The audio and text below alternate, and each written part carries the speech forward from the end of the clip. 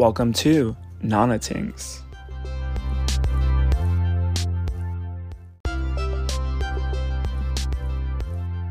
Hey hoes, it's Antonio here with another Tingz Time episode on Tingz. So we're going to get into some things such as my LASIK eye surgery journey. I know y'all been wanting to hear about that, so it's about time we put this in this episode.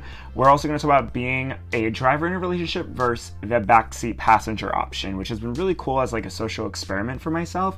And then I want to quickly talk about being a extroverted introvert, because we need to just talk about that, because one minute I want to hang out and 1 minute I don't.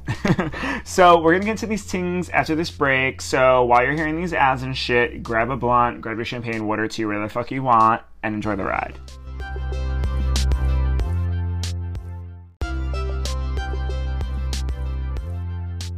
Hey everyone, I just want to say I have 3 books out right now, and I appreciate the support from all of you, from everyone that got my first book, Fully Androids in Phoenix, to my second, Romance in a Mono Road, and my current third baby, Antonio's Return. Check it out at Barnes & Noble and also Amazon. You can easily just search my name, Antonio Liranzo, Liranzo, and go get a copy, review it, love it, share it, and all the things, okay?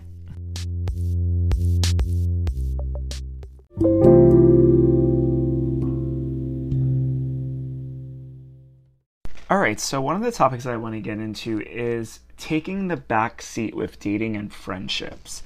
Now, I am one of those people that is the aggressor, obviously not in a crazy way, which I would hope not in a crazy way, but in the relationship. So I'm the kind of person where, like, if I like someone, right, I have no problem messaging them daily, or every 2 days, or being the first one to initiate plans and text messages and stuff like that.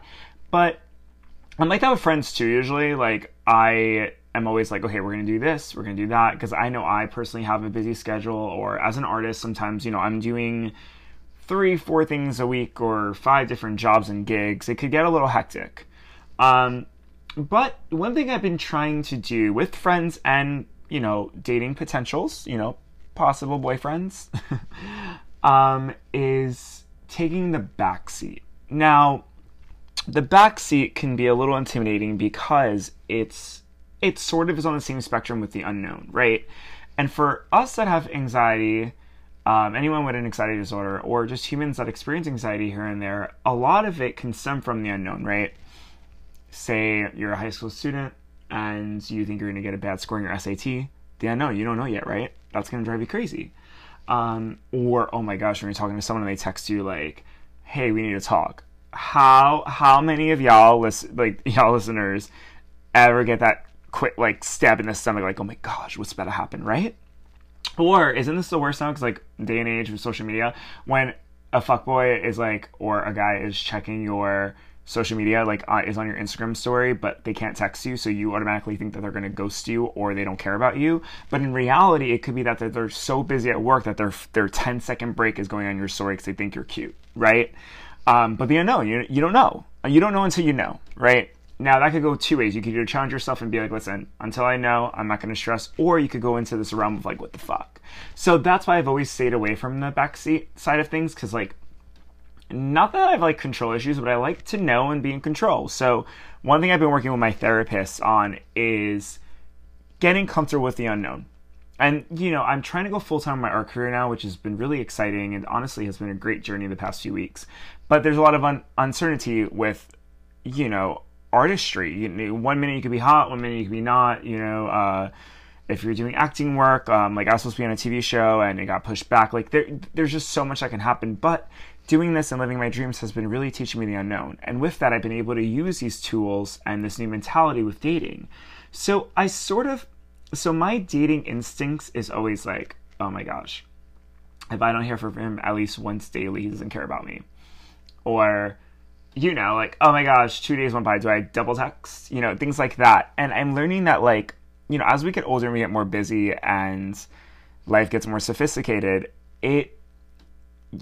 people are fucking busy. You're not gonna be their priority, especially when you're starting to date someone. Like, you obviously, like, with love, you want to be someone's priority, right? And that's fine, and that's what love is, but that's when you're official, right? Or married, or, there's kids involved, or there's something that is there. You're living together, or you see them as your life partner. When it's new, you got to understand someone is living their life, right? They're doing them, and that's when everything falls into place. And you're a new factor of their life. So they have to figure out how that fits, right? Is this the right person? The energy and all that. So with all this being said, I've been getting comfortable with the back seat. I'm notoriously known for rushing into things, making some of my boyfriend in 5 weeks. Listen, to the gays in the back, I'm with you on this one. But I'm getting comfortable with now just knowing that things will work out. Maybe it's my faith in the universe or my faith in manifestation, but it's okay to not have to text someone every day, and it's cool to be busy with my artistry, whether one day I'm acting or writing poetry or going to a dance class, and then hitting up someone that I like after and, seeing if we could do dinner or something or cuddle. And I don't know, it's scary at times because, like I said, habitual-wise, like, I have dating instincts to be the alpha, to always chase, to need the reciprocation 24/7. But for once, it's cool to be the passenger, not the driver. And don't get me wrong, like, there's been moments in my life where I was the driver on a one-way street, and I wasn't getting exactly what I wanted back, And not even like a high expectation way, just in like a, dude, like, where are we way, So don't get me wrong, I think relationships should be 50-50. It should be a two-way street. But with that being said, you should be able to be both, right? You should be a driver in certain situations, whether it's picking out what restaurant, what movie, or just saying, hey, good morning, cutie, something like that. And then you should also be able to be the passenger and backseat passenger, where you let them take the lead for the night, right? Or you let them, you let them pick, and you get to enjoy that reciprocation. It's a little food for thought. It's my own, I guess, fall/winter challenge. But stay tuned for more. So I'm going to talk about something that I know y'all bitches been wanting me to talk about, my LASIK experience. So I got LASIK back in August. It was about the second to last week of August, to be exact. I'm trying to think of like the exact date, but honestly, shit has been flying by. I'm looking right now. Yeah. I got about the second to last week of August. And it was, I'm just going to lay out literally my mindset and like everything that happened pretty much, because everyone's story with LASIK, I guess, it is different, and the healing process could be similar, but at the same time, it also depends on how your body heals and all that kind of stuff. For me, I went into it, you do your eye exam first, about like, I guess a week before, because honestly, the turnaround rate of getting to make sure that you're a candidate for it and then getting the procedure could be as fast as a 3-day wait or a few months wait. For me, it was actually only 3 days. So I went in and got my eyesight tested, and they made sure, like, I was like candidate, I was 20/80. I didn't really have any stigmatism or anything like that, but one of my eyes had like a little thing in it, but we were good to go. Now you have two options of LASIK. You can either get the really bougie one, which they describe it as like, the regular one is like an HD TV, and then the one that's for an extra $600 is like getting a plasma. Of course, it's your eyes, and you're already laying out like $2,000 to $3,000.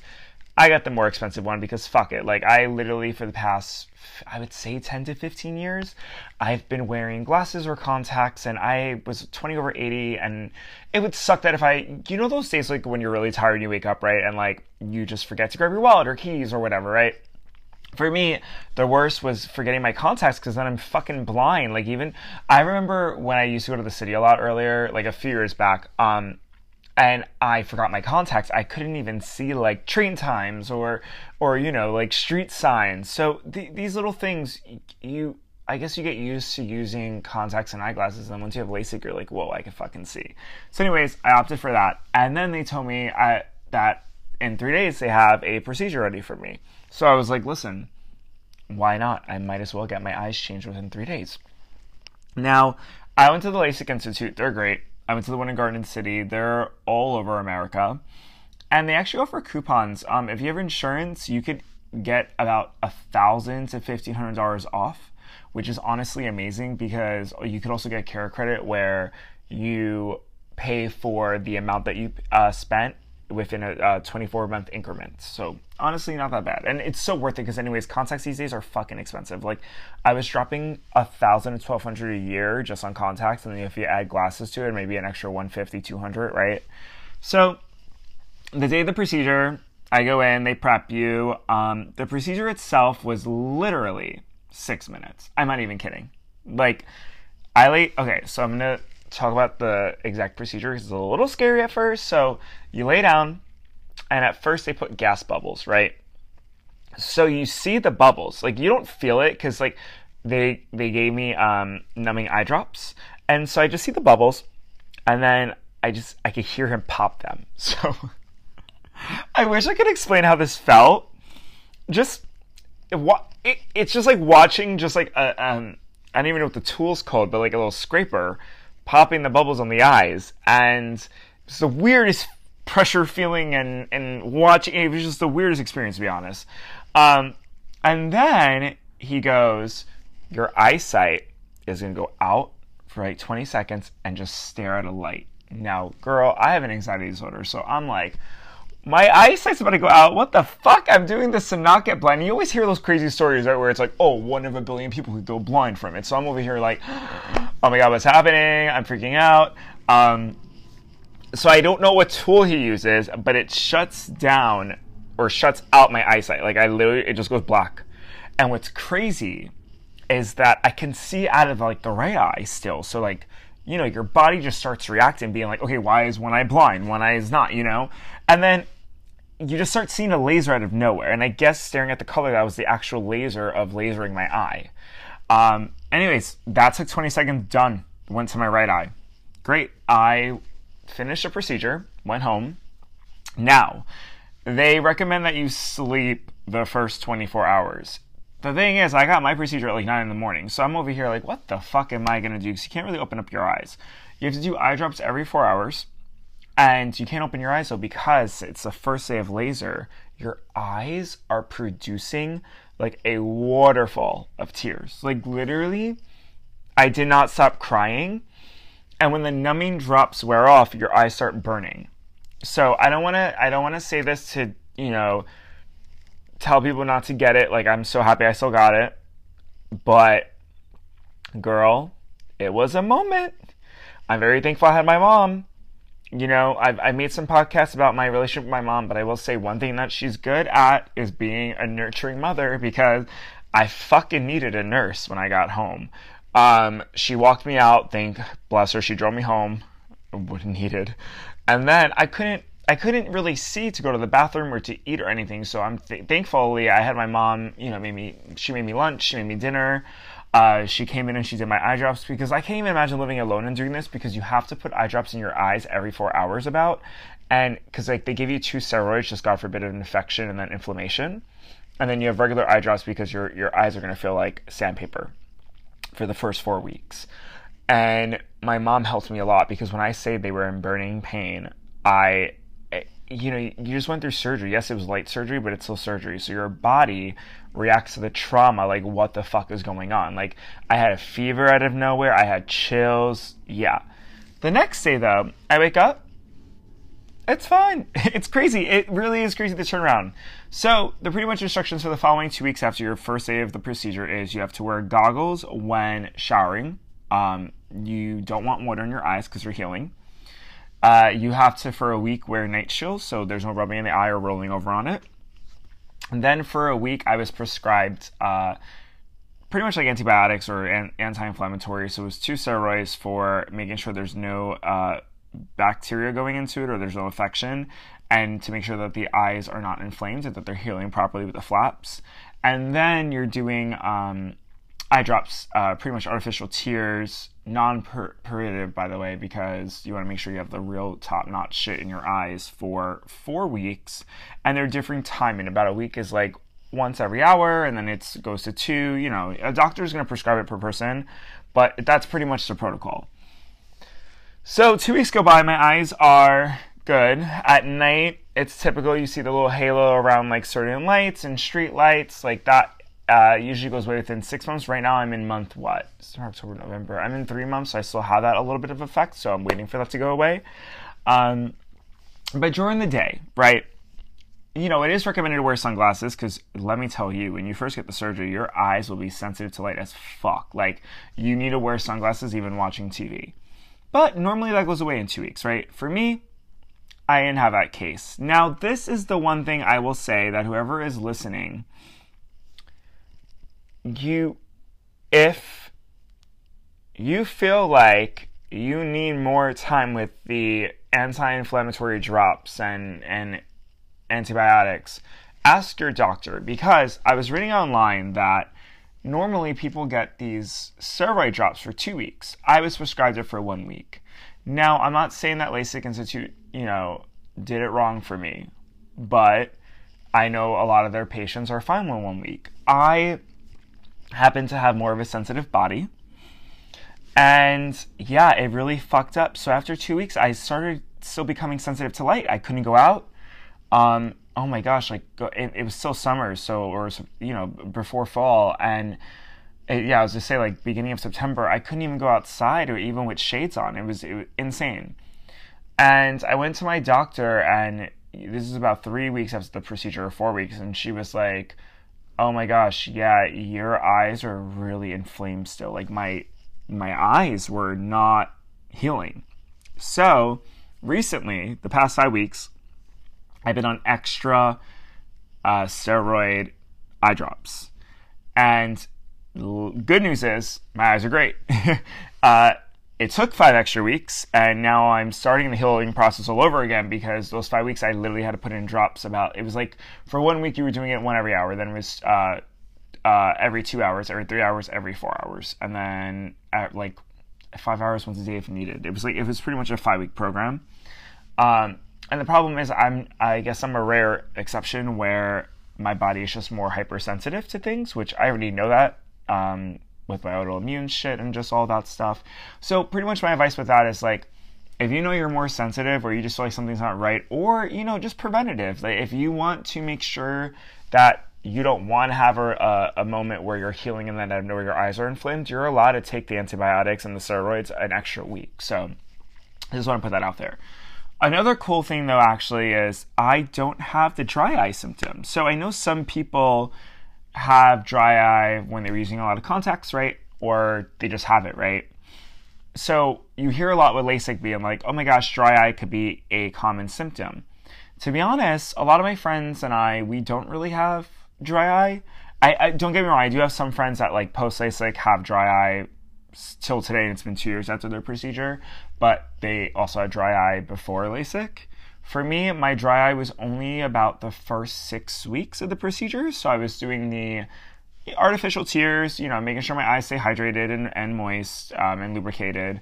But to be honest, where I'm at now, I haven't really used an artificial tear in like 2 weeks. So yeah, that's pretty cool. I thought I would need to be using that. But that's pretty much my LASIK procedure experience. Short and sweet.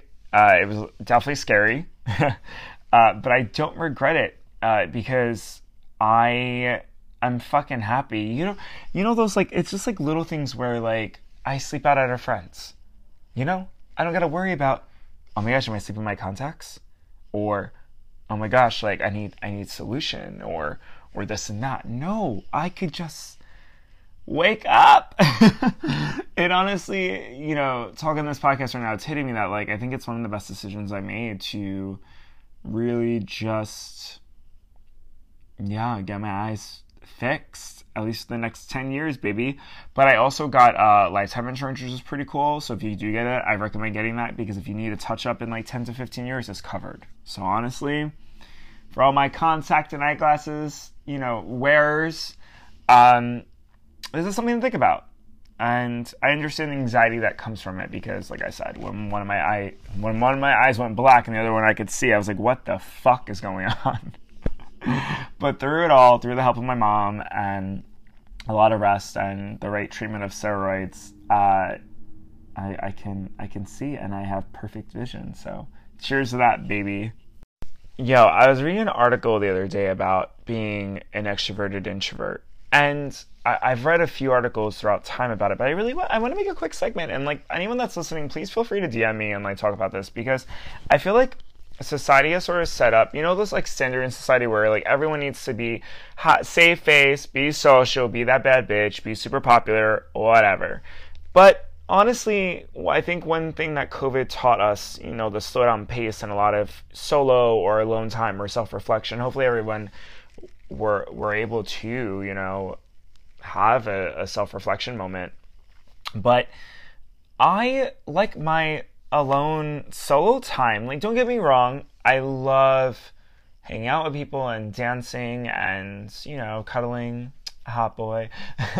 But I'm learning that as an empath, I like to pick the environments that I want to hang out in, or I like to pick the people that I want in my energy circle. And for me, it's like selective extrovertedness. Like, at the end of the day, what makes me really happy is watching a movie with my cat. To be honest, like, no human being around me, just my cat. Or being alone. Like, not even with my cat, but my cat is like my emotional support animal, and she just makes me so happy, Onyx.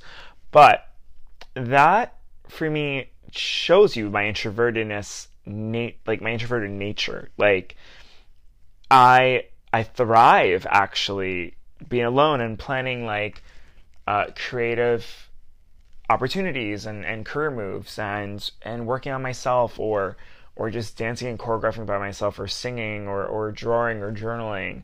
And then when it is with someone, when I want to have a little bit of a social extroverted moment, I need to make sure it's the right energy around me and I feel protected in a safe realm. So that means like usually like one friend, two friends. And if it's 3 or 4, cool. But like everyone needs to vibe and be on the same wavelength. You feel me? Like I talked about this in other podcasts and wrote about it. Like I'm all about low intensity, high vibrations. I need people that don't trigger my anxiety or overpower me, but also like feed me vibrational wise and are not just surface level conversational humans, and I think this is something that's been really talked about a lot lately, where people are like, hey, like I had a great time with you last night, but I need to hibernate. And I'm like that. Like I'll have one night where I'm like drunk, fucked up till 4 a.m. going out, but then you won't see me for a week or 2. I'm just MIA. And it's funny because when I was younger, I was a party boy, right? And people saw this image of me of like, he hosts, he does this, he parties, he goes crazy, he drinks. Like, Antonio, come out this weekend. Why are you staying in? You're a grandpa, blah, blah, blah, blah. I'm over here like, bitch, I'm getting old. But it's not even just getting old. It's like, bitch, I just finally learned who I was. Y'all have been listening to my podcast for a year now. Some of y'all bought my books. You are my Instagram. You know what I'm about, and you know my transition of learning who I am. In all honesty, I have been the most authentic me this past year and a half. Like, I'm not that party boy. And that doesn't mean you can't party. Like, partying is partying. Like, you're allowed to be introverted and have a fucking social moment, right? So, like, don't get me wrong. I love a good Prosecco wine moment, but, like, I like it with 4 friends watching a movie now. Or if it's in a club, I like to have a table moment and not people on me, And it doesn't even sound bougie. It's just, like, respecting my energy. And also, like, energy is such a big thing. Like, I want to be able to go home and not feel depleted, But yeah, I think it's cool. I think it's cool to tap in more into that shyness because, like I said, society, media, always the geek or unpopular person or person that was picked on was always the introverted, quiet, shy one. But in reality, like, it's fucking cool to just do you. You feel me? Like, it's cool to be alone, and it's cool to also, like, not want to be around people or, like, socialize. But then it's also cool to, like, have a moment and hang out with a friend, So to all my extrovert introverts in the back, I feel you, I see you, I am you.